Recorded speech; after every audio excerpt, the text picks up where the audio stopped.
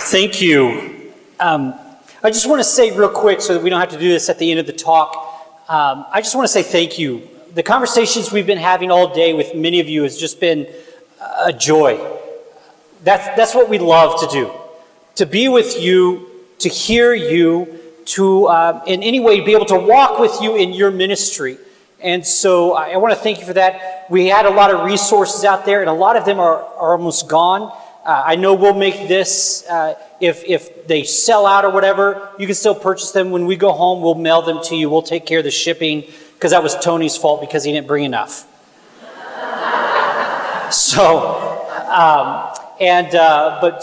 Please I just want to say thank you for that. The talk that we're giving this afternoon is available in this Faith in Light of the New Evangelization. And then also it's in this book. This was our first book. It's chock full of stories. You're going to hear some of them this afternoon. And then I wrote a second one that dealt with the saints and how they shared the Gospels. In this Casting Us with the Saints, 56 different stories of how the saints shared the gospel. So now we don't have to take care of that this afternoon or after the talk. Let us pray. In the name of the Father and the Son and the Holy Spirit. Amen. Heavenly Father, we just ask for this grace, Lord, to give us a grace to be a disciple and therefore be a steward. But Lord, we ask now for a gift to be a witness, to be able to share what we have come to know to be true, come to know to be life. Let us be that instrument, Lord. Mother Mary, please pray for us as we say, Hail Mary, full of grace, the Lord is with thee. Blessed art thou among women, and blessed is the fruit of thy womb, Jesus. Holy Mary, Mother of God, pray for us sinners, now and at the hour of our death. Amen. Our Mother Perpetual Help, in the name of the Father and the Son and the Holy Spirit. Amen. Our final reflection is called the 7 Pillars of Effective Evangelization. And before we even get to evangelization, I want to make sure that we are on the same page when it comes to evangelization. And hopefully this will be a very easy connection because of Tony's talk last night and in my talk on stewardship this morning. But that is this. We have a moral obligation to evangelize. I'll say that again. We have a moral obligation to evangelize, to share the gospel. As Catholics, as Christians, it is not an option. We must, and I mean it with all the weight of a moral obligation. So for instance, as Catholics, we say we have a moral obligation to go to Mass on Sunday. And if we don't, and it was our fault, then we have done something wrong. We have failed. Well, if we are calling ourselves disciples and we are not sharing the gospel, we have done something wrong. We have failed. Now, in one of those CDs, I have an entire 1-hour presentation just on that one statement. But that's not this talk, so I'll give you the abbreviated version, like the 55-minute version. And I'll use this. We were talking about being a steward, and a steward is someone who recognizes the gifts that God has given us and shares them. It is taking the love of Christ in our discipleship relationship and sharing that love with others. Well, I want you to keep this in mind, that the greater the gift, the more it needs to remain a gift. The greater the gift, the more it needs to remain a gift. I don't know if in your family you have some sort of heirloom that's been passed down through the ages. It was a few years ago, I went over to my mother's house and she said to me, she says, Chris, do you want my dining room table? And I said, you mean Grandma's table? Yeah. You want Grandma's table? I'm going to get a bigger table all the grandkids can fit around. Yeah, I want Grandma's table. I mean, that was the table that every Christmas, every Easter, every Thanksgiving, every time we went and visited Grandma and Grandpa, we ate around that table. We played cards around that table. We did puzzles on that table. I almost lost my life at that table because I spilt cream corn on the brand new carpet. All right? Yeah, I want Grandma's table. So we were bringing it over to my house, and my mother shared this with me, and I never knew this. She said this was actually Grandma's mom's table. So now, every Christmas, every Easter, every Thanksgiving, anytime we have friends, family over, my kids are eating at their great-great-grandmother's table. Guess what I can't wait to do? To pass it on. The greater the gift, the more it needs to remain a gift. Well, my brothers and sisters, what is the greatest gift that our Lord has given us? Now, some of you might think, well, it's life. And I would agree. That's logical. It's reasonable. I want to propose that the greatest gift that we have been given is salvation. The fact that we are not doomed to hell, but we have a hope of eternal life. There is nothing greater than that. Well, the greater the gift, the more it needs to remain a gift. We have to share that gift. We have to give it to others. Right? So we have a moral obligation to evangelize. Now, how are we going to do this? That's what Tony and I are going to reflect upon this afternoon. How are we going to do this? We want to make sure that you understand that the 7 pillars are not a program. Evangelization, like discipleship, like stewardship, is not a program. It's not do A and then B and then, whoa, someone loves Jesus now. I wish it were. I bet every parent and every grandparent wish it worked that easy. But it doesn't. It is a way of life. It is a movement of the Holy Spirit. It is a movement of grace. What the 7 pillars are, though, they are not steps, but they are fundamental principles that Tony and I have seen both in our own lives and in any ministry, any parish, any individual who's sharing the gospel well. All 7 pillars are there.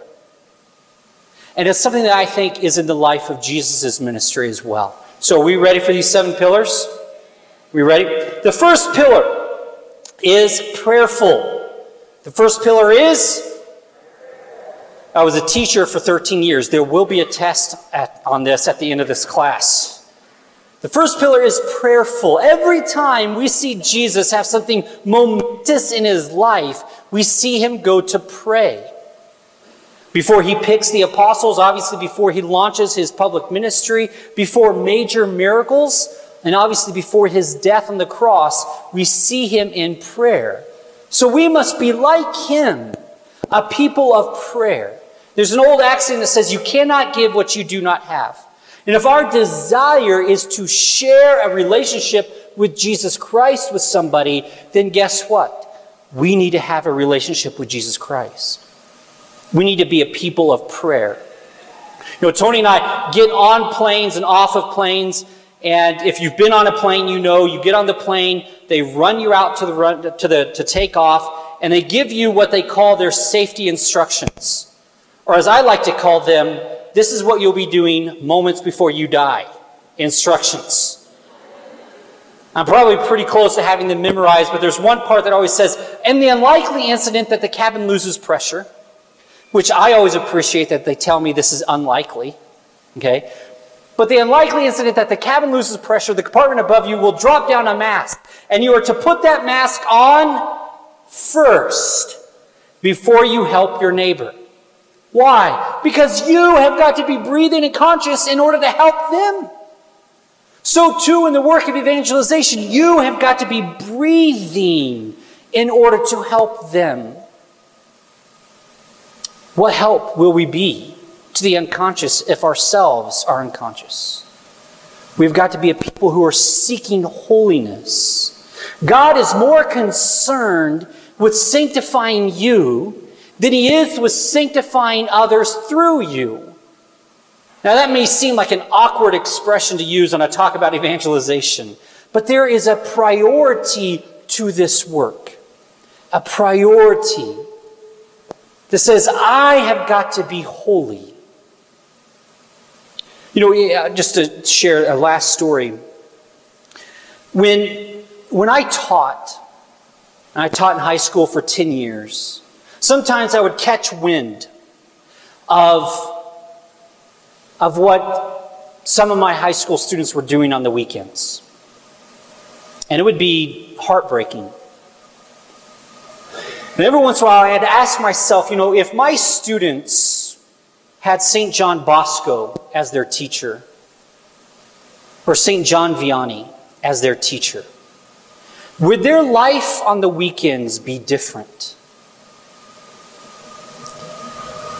And if I honestly answered that question, I didn't like the answer. Because I would think that their lives might be different. Because St. John Bosco was that impressive. And St. John Vianney was that impressive. Now, I'm not saying that St. John Bosco didn't lose young men. I mean, he was going after the heart of hearts. I'm not saying that St. John Vianney didn't lose parishioners. But I'm saying what we need to do, if we have broken hearts over family members, sons and daughters and grandchildren that have left the church, let's get really serious about prayer. Let's get really serious about us becoming saints so that light will shine in the darkness. So the first pillar is prayerful.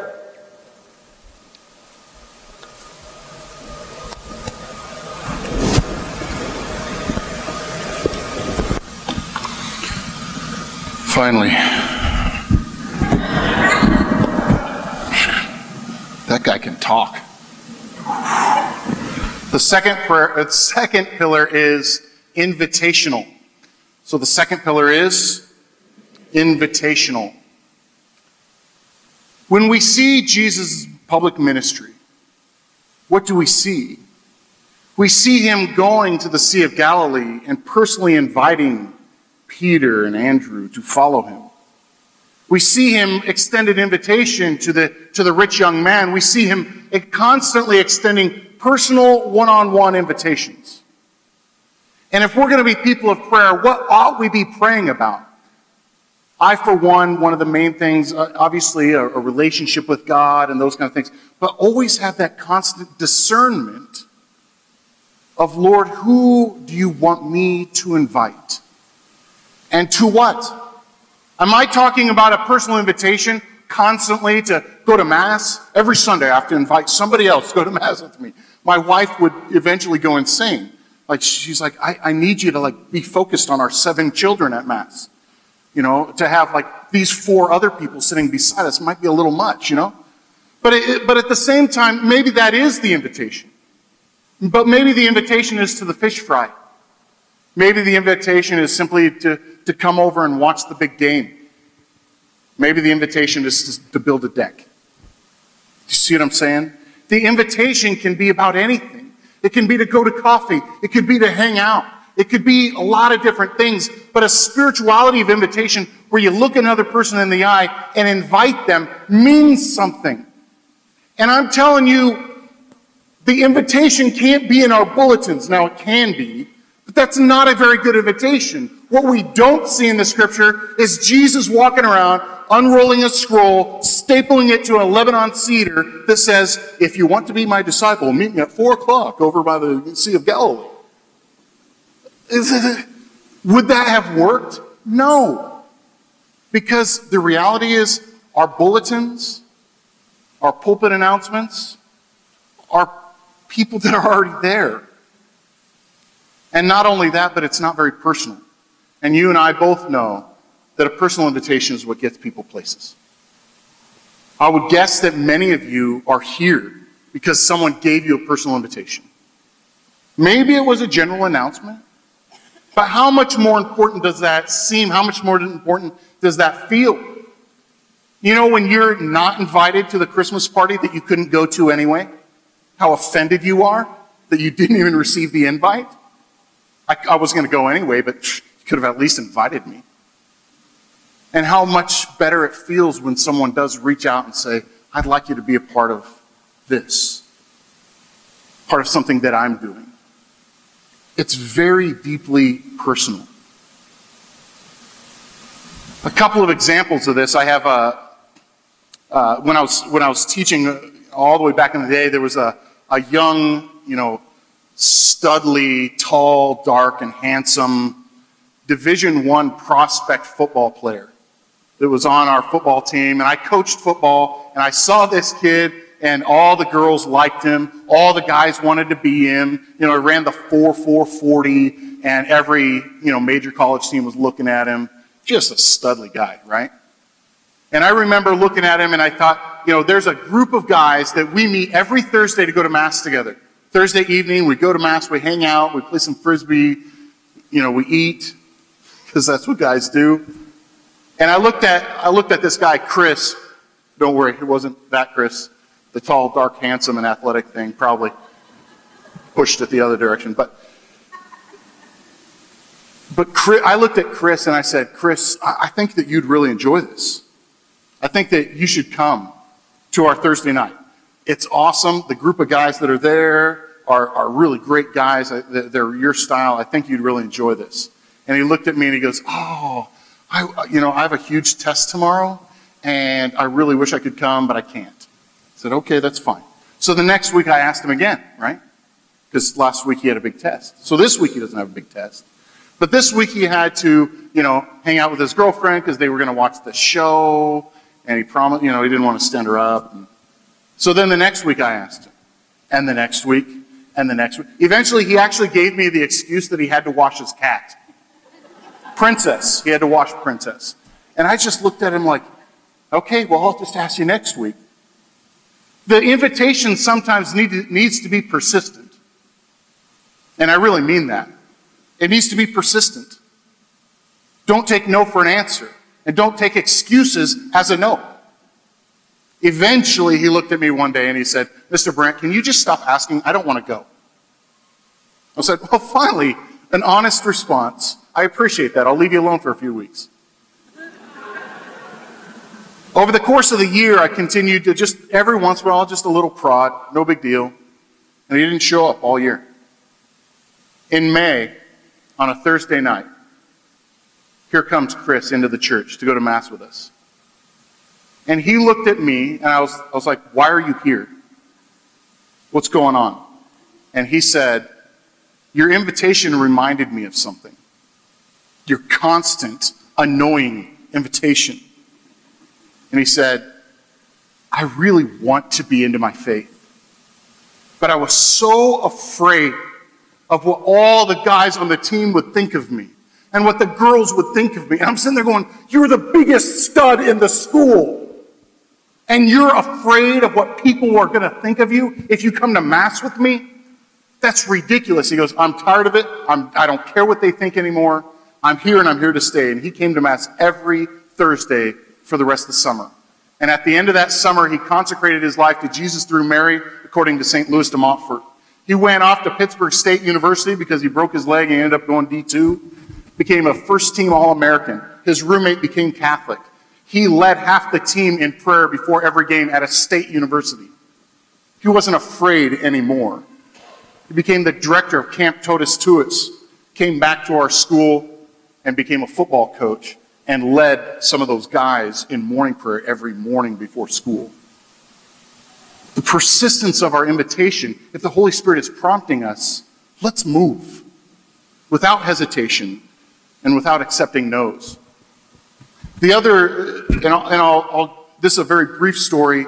This is, I would walk the students and I would walk around the halls of the school, and I'd pray a rosary often, a lot of times during my planning period, for the students that were in the classrooms, because they need it, right?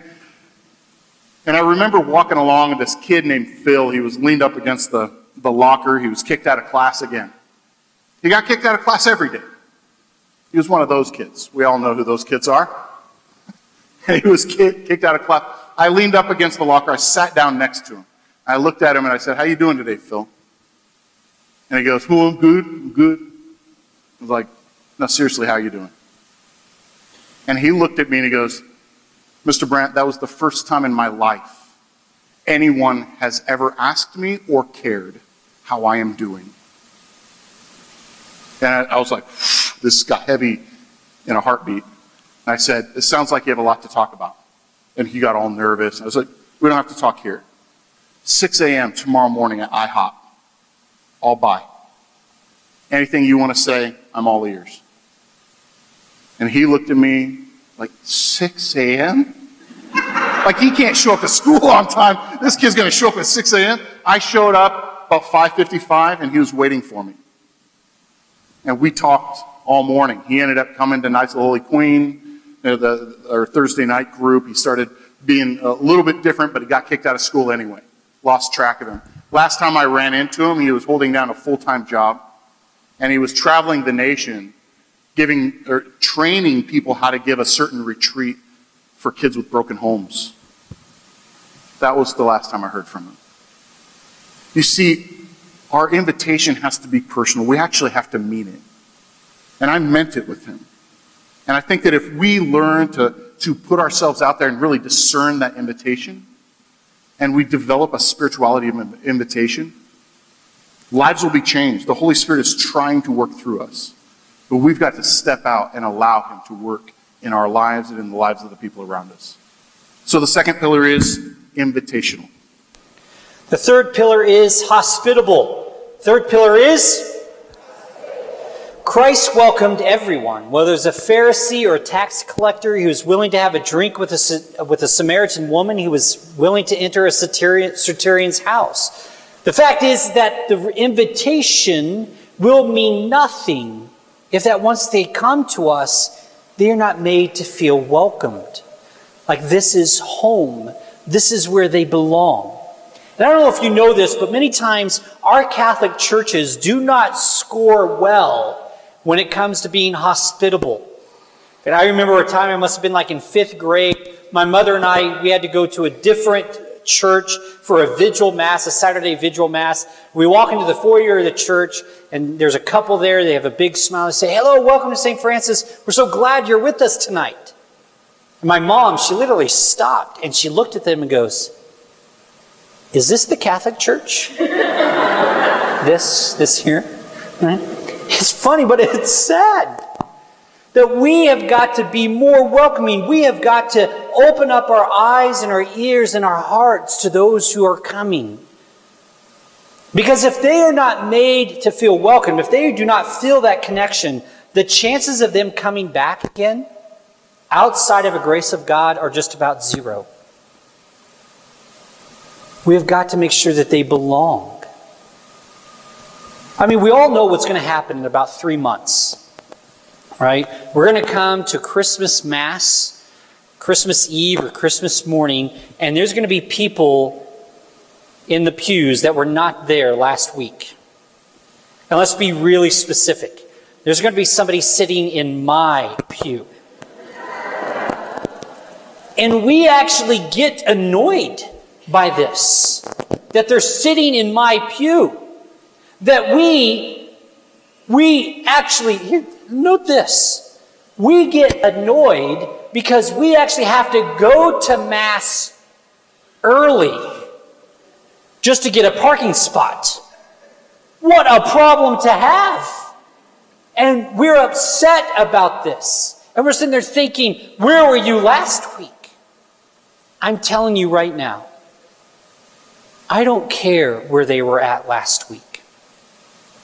We have got to be happy that they are with us now. Because if they do not feel welcome, the chances of us seeing them the next weekend, there isn't a chance. We've got to make sure that they realize that this is home.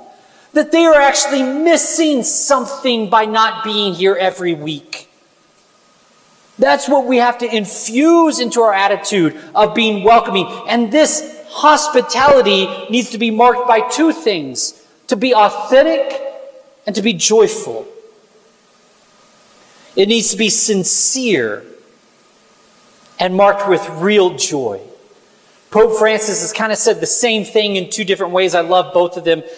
He actually says there's too many Catholics that walk around like it's Lent without Easter. Isn't that a beautiful statement? Like Lent without Easter, like these Catholics are just sitting going, "Oh, it's Friday. No meat." Oh. I mean, can you imagine our family, our co-workers, our neighbors hearing us speak like this? I mean, what are they going to sit there and go, "Wow, how can I be as miserable as you? Where do I sign up for that, I give a monthly check and I sprinkle some water on me and I can be that miserable? That sounds awesome. He also said, for instance, there are too many Christians that look like they just left a funeral. This is what we lack: joy. A real joy, an authentic joy, a joy that gets people's attention. Now, I've heard people sit there and say, look, having hospitality committees or being hospitable, that's not going to save anybody. It's grace that saves people. It's Jesus. It's the sacraments that save people. I agree. 100% I agree. But you know what welcoming somebody does do? It opens up their heart.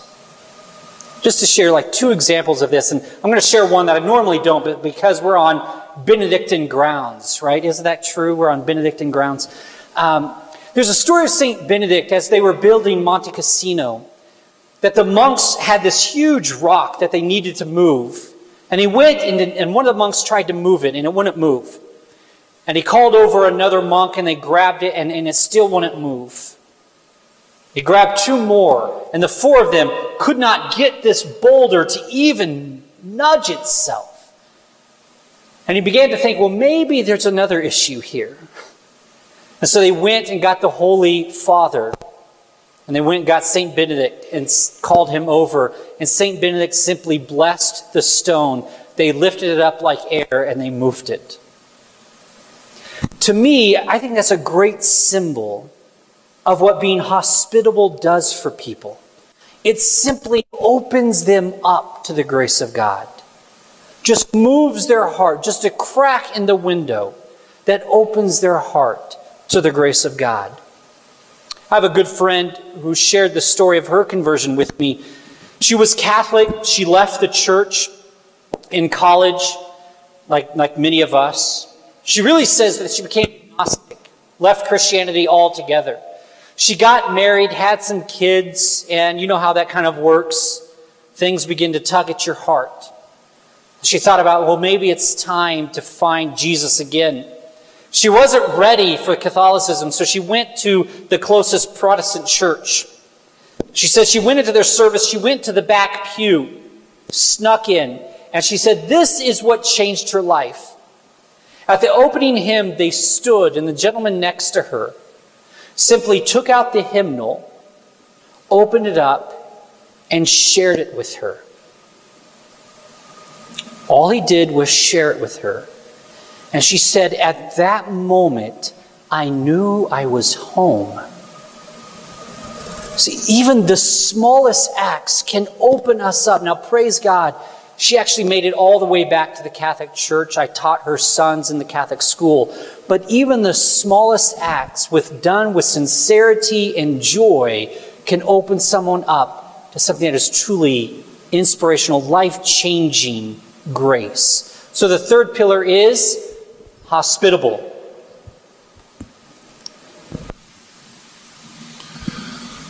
The fourth pillar is inspirational. The fourth pillar is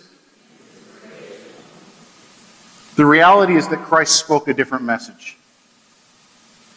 You know, we've heard this message over and over because we've read the gospel over and over. Hopefully, we've read the gospel over and over. But the reality is that Jesus spoke a message that was radically different than what everyone else was preaching. He spoke a message that was all about love your enemies and pray for those who persecute you. Why would I do that? Who was persecuting them? The Romans. Pray for the Romans. Pray for those who threaten to stone you. Pray for those who want to condemn you. Are you kidding me? This is ridiculous. What is this man saying? This message is too hard to believe and too hard to accept. He preached a radical new message. And in a world, a society that had no hope, he breathed the spirit of truth back into them. And I don't know if you look around our society now, but there's a lot of despair going on right now.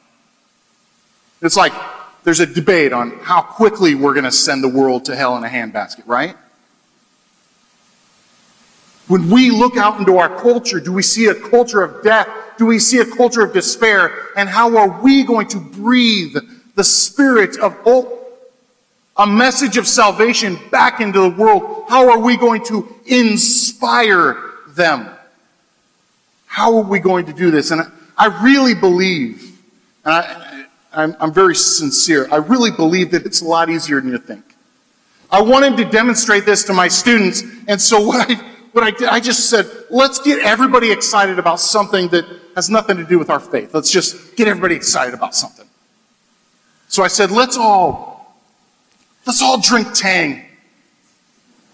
You know, the orange drink. This stuff is awesome. I mean, it's so delicious. I mean, first of all, it's got 100% of your vitamin C, 10% of your vitamin B12, 10% of your vitamin B6. It's even got riboflavin, whatever that is. It's in there. I mean, this stuff is developed by NASA. Neil Armstrong drank it on the moon. We got some moon juice going on here. I mean, this stuff is so amazing that it's distributed to more countries than Coca-Cola. It is made in more flavors than Kool-Aid. I don't know if any of that's true, but I read it on the internet, so it's got to be true. So we're talking about, Tang, and these kids, the students, were sitting there like, are you serious right now? So I pull out a canister of Tang, like the great big Sam's Club sized canister with a funnel, little scooper. I was like, get your water bottles out. Let's go. Let's mix up some Tang. We got these kids so excited. We did this for about 2 weeks. And we got these kids so excited. They're walking around on one side of their backpack, they had a little Tang canister, and the other side, water bottles. I had one girl actually do her oil painting project for art, was the Tang label, and she gave it to me. It's like, you do know this is like an experiment type of thing. This is like, I don't actually like Tang that much, but thank you very much. It was very sweet of you. This was I had to go to the local grocery store and tell them to order more Tang. They kept selling out. I walked around the school 2 weeks later. I walked around the school during lunch and counted how many, and they're all closed lunch, they can't leave the school, counted how many kids were drinking Tang for lunch that day. School of over 1,200 students. Over 600 of them were drinking Tang for lunch that day. I'm telling you, you can inspire people to do about anything. With what? With passion and conviction. Spread the faith with passion and conviction. I looked at them and I said, imagine if you had this much excitement about our Lord in the Eucharist. Imagine the fervor and the zeal of this school and how this school would transform this entire city and this entire diocese if we just had that level of passion and conviction. And I'm telling you, my brothers and sisters, I'm telling you right now, we've got to have that passion and conviction. And you might look at me and say, I can't be that inspirational. I mean, obviously you have to be tall, bald, beautiful, obnoxious, right? You've got to have this intensive personality where you look people in the soul, that kind of, you got to have that. No. Think about the people that have inspired you. Think about the most inspiring people in this world, whether it's Mother Teresa or St. John Paul II. Think about the people that are immediate in your life. And I told you last night the little bit about my mother, right? And how she was so inspiring. But on the other side of that, I had my dad. My dad was an incredible man. He was very well educated. He was the principal of the Catholic elementary school and then went on to become an executive. As an executive, he went all over the world. He actually went to the White House and presented on adoption law to George W. Bush and the White House cabinet he had assembled. He went to Calcutta, India, and sat down with Mother Teresa to talk about adoption. He got a personal conversation with her for about an hour. Has a couple of personal letters from her at home. This is a man who has heavy influence on all the people, the entire presbyterate, and even the bishop within our diocese. He had the ear of the right people because of his influence. And when he retired to go home and take care of my mother, who had a bone disease, he decided he needed a little work in which he could serve the people that had helped our family for all those years. So he retired from being an executive to come back to the elementary school that he was the principal of, and he became the janitor. Became the janitor. He was emptying the trash can of a teacher he hired 20 years ago. These teachers would go to him before they went to the principal for advice. To the janitor. Let's invite the janitor in to give a little talk. Come on, kids. And he comes in. Well, when I met Mother Teresa, and they're sitting there going, that's the janitor. They're trying to figure out who this person is. I'm telling you, when he became the janitor, I have never been more proud of my father than when he showed the humility to go from being a high-powered executive to being a janitor at the elementary school so that he could take care of my mother. Inspiration doesn't come from being loud and obnoxious. Inspiration comes from living the right way with passion and conviction. Breathe a spirit of hope back into our culture by living right, by living for others. Mother Teresa told my dad, and this was one incredible thing that he brought home. There were two things that she said to him. First of all, and the famous quote, and he said, she would say this personally, so it's not just a quote attributed to her. She would say, unless your life is lived for others, it is not worthwhile. And then at one point she said, Bob, it's my dad's name. She said, Bob, pray for me at the end of their meeting. And as they sat there and talked, she said, I will pray for you. Will you pray for me? And he thought that was an uneven exchange, but it was worth an ask. Mother Teresa's praying for me, you know. And she said, I will. And then he stopped, and in his wisdom he said, what would I pray for Mother Teresa about?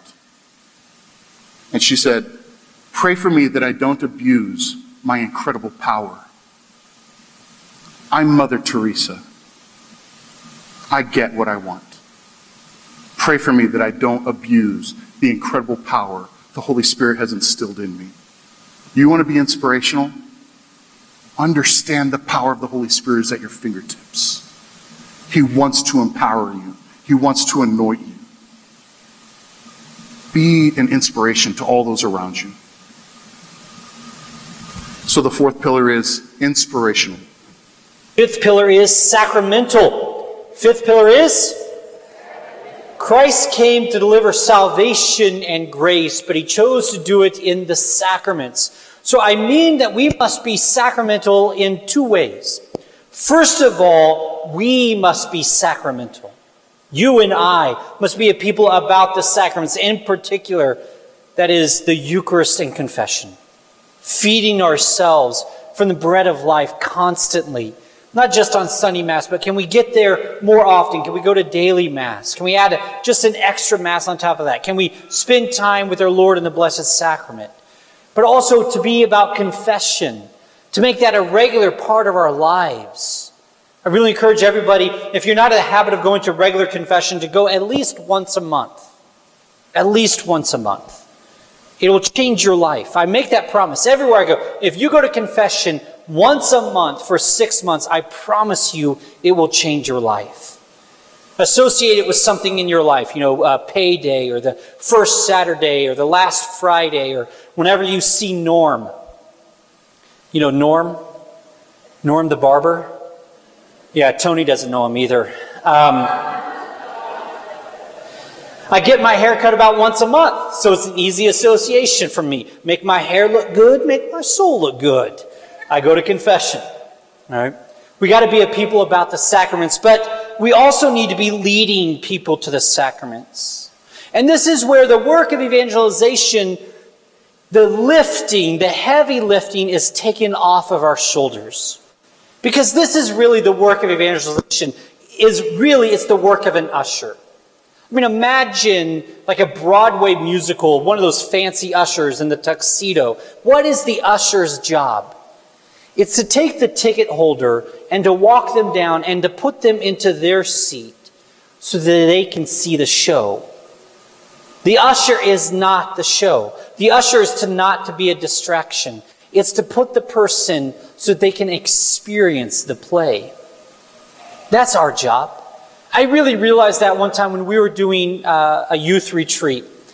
And it was my turn to give the confession prep talk.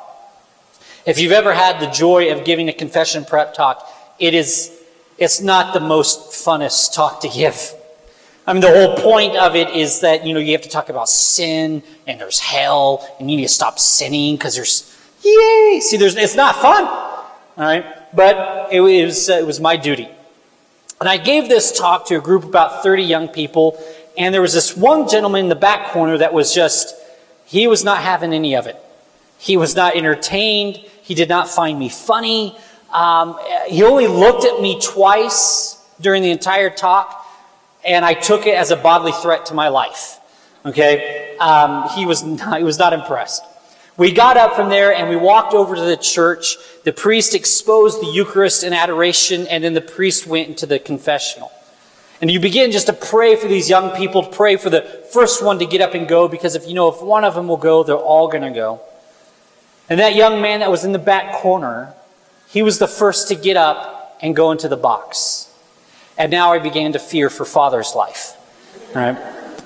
He came out, he knelt down just for a little bit, and then he came over to me, and he says, I'm supposed to pray some Hail Marys. Do you have that on something I can read? So I found a holy card with the Hail Mary on it, and I gave it to him, and he knelt there and prayed during the entire hour. After adoration was over, we went outside of the church, and that young man came up to me, looked at me in the eyes, and he just said 2 words. He said, thank you. And he turned away and he walked home. And I had just a movement of the Holy Spirit that I knew this. What was he thanking me for? What did I do for him? You know what I did for him? Nothing.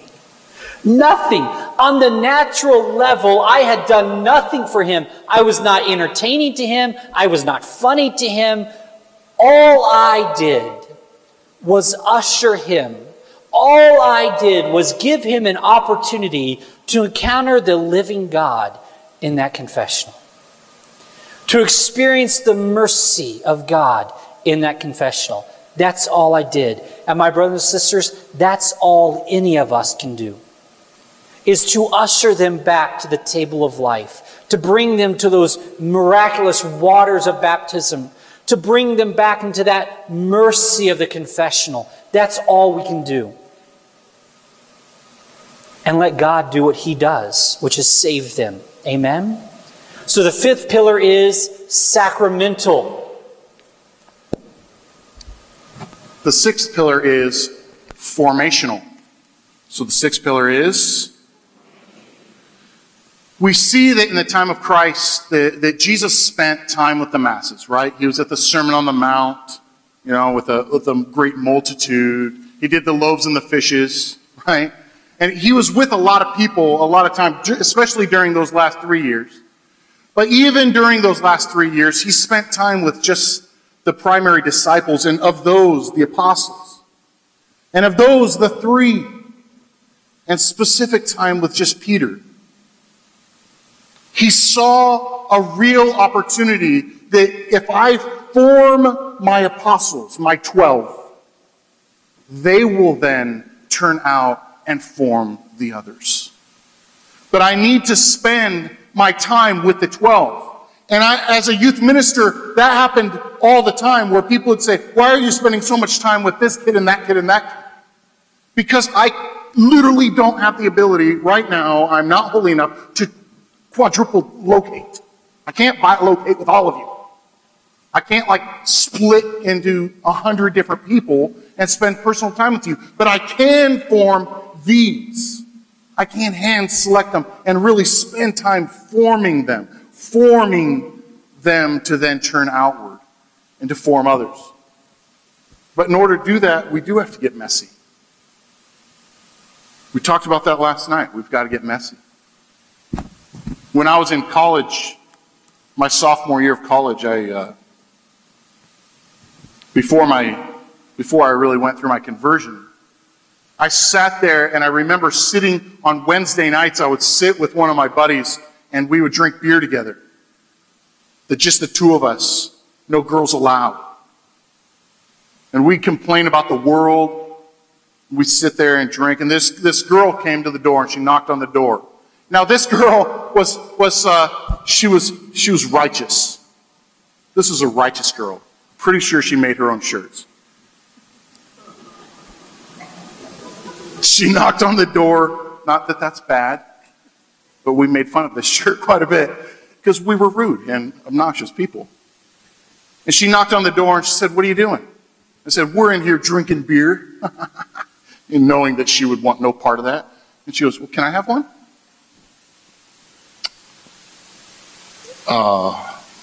Sure. Come on in. She sits down on the couch in my dorm room, and Justin's looking at me like, "What is she doing here?" I was like, "Don't worry about it." So we told a few crass jokes. Now, we'll make her uncomfortable enough to leave. She wouldn't leave. Justin took off his leather shoes that reeked like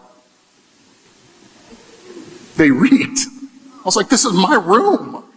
Don't." He took it off and he put his beer in his shoe and he goes, "Look, it's a koozie."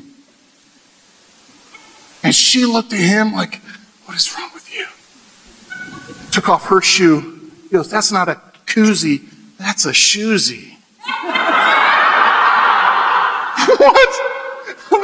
She's one-upping us now. This is a problem. We sat there and we were like, "Fine." And we all laughed and had a good time. And she finally left. And we looked at her. She came back the next week. She would not leave. And she would not leave me. We go out. "I hope I'm not leading you on, but I'm simply not." So we're clear. And she looked at me and she laughed at my face. Like it was the most, "Well, it's not that funny." I'm home. My roommate and I, buddy, shake on it. "I got your back if you got mine." I had no idea what to do with my faith. I don't know how to do any of this. And looked at me like, "You want me to teach you how to pray?" I was like, "I taught you how to throw a spiral. You teach me how to pray." And her wing, there is Anne Marie, the Holy Spirit. It's like, why him? Fine, Lord, if that's who you want me to. Passed out with what the Holy Spirit has in store for us. Our formation of walking with another person on that journey may surprise us. And I'm telling you, come up with unique opportunities. I'm working night where they come over and we drink whiskey and we pray, and we have spent a lot of time together because all together, the questions and the comments and how to become a better father has come up so many, not just catechesis, head and heart. Our seventh and final mission full. I know the other words ended in the ol sound. Mission full. We must be full of the mission. Jesus says, "As the Father has sent me, so now I send you." What did the Father send the Son to accomplish? Salvation. To save humanity. The mission that has been handed on. That was the Great Commission of which does not have a mission. She is mission. Everything the church does is for the purpose of saving souls. Everything is for that mission. From her schools to her hospitals to the liturgy to the soup kitchen, everything is for building up the kingdom of God and bringing others to Jesus Christ. We have to answer that mission. We have to send those people out that we have prayed for and invited in and welcomed and inspired them so they can truly be a disciple. Because to be a disciple means not an option. I think of the story of the fig tree from the Gospels. Remember the fig tree that was minding its own business until the Son of God came walking by? And he searches the tree for figs, and there are none. Remember Jesus' reaction? He cursed the tree. "Cursed be this tree, may no one ever eat of your fruit again." I tell you what, if there was ever a time I wish we could have had a camera on like the apostles' faces as they saw the Son of God yelling at a tree. I can just imagine them freaking out like John's like, the tree withered and had good in its life. I mean, first of all, it was a living tree. We know because it died. We could perhaps say that, perhaps it provided shade in the hot summer sun. Perhaps it could provide a resting place for a bird. Fruit. That we have given. Do we have fruit to show from our faith? In the Gospel of Mark, he actually gives us another detail to that story that is perhaps the most disturbing. It was not even the season. It wasn't even supposed to have fruit on it. Whether it's with family or whether it's friends, stranger, faith. Lest the divine Messiah come, that the mass exodus that we have experienced the church in, that there is probably not by somebody who has left the church. How many of you have had a family member, a close one, a loved one, leave the church? With all of our heart. And perhaps when you think about your loved one who has left the church, maybe it just turns your stomach. Maybe to think about it. That I don't want you to hide that pain. I don't want you to stop crying. I don't want seven sayings, but one of them was this. He said, souls. That pain, those tears, you know what you are experiencing? You are experiencing thirst for someone's salvation. You are closest to our Lord. That as much as you long for them to come back, He wants it more. He wants it more. He loves them more. And I want you to know this, that Jesus said that if we had the faith to move mountains, we could accomplish all things in Him. Now, I don't know anything about moving mountains. I'm from Kansas. But I think the hardest thing to move is. And I think what Jesus was telling us is that if we heart me, He can do it for your loved ones. Amen? It is never too late to touch the heart of another, nor is it ever in vain. Amen? In the name of the Father, and the Son, and the Holy Spirit. Amen. Glory be to the Father, to the shall be, world without end. Amen. Our Mother Perpetual Help, in the name of the Father, and the Son, and the Holy Spirit. Amen. God bless you. Thank you. All right, good afternoon, everyone. The last hurrah, huh? The last hurrah. Let's just take a moment and place deeply His love, but also experience more deeply His call in our life. To be people of great generosity and graciousness. Father in heaven, we come before You this day and thank You for Your love and for Your presence in our life and the meaning which You give to our... You know what you are experiencing? You are experiencing thirst for someone's salvation. You are closest to our Lord. That as much as you long for them to come back, He wants it more. He wants it more. He loves them more. And I want you to know this, that Jesus said that if we had the faith to move mountains, we could accomplish all things in Him. Now, I don't know anything about moving mountains. I'm from Kansas. But I think the hardest thing to move is... And I think what Jesus was telling us is that if we heart me, He can do it for your loved ones. Amen? It is never too late to touch the heart of another, nor is it ever in vain. Amen? Our Mother Perpetual Help, in the name of the Father, and the Son, and the Holy Spirit.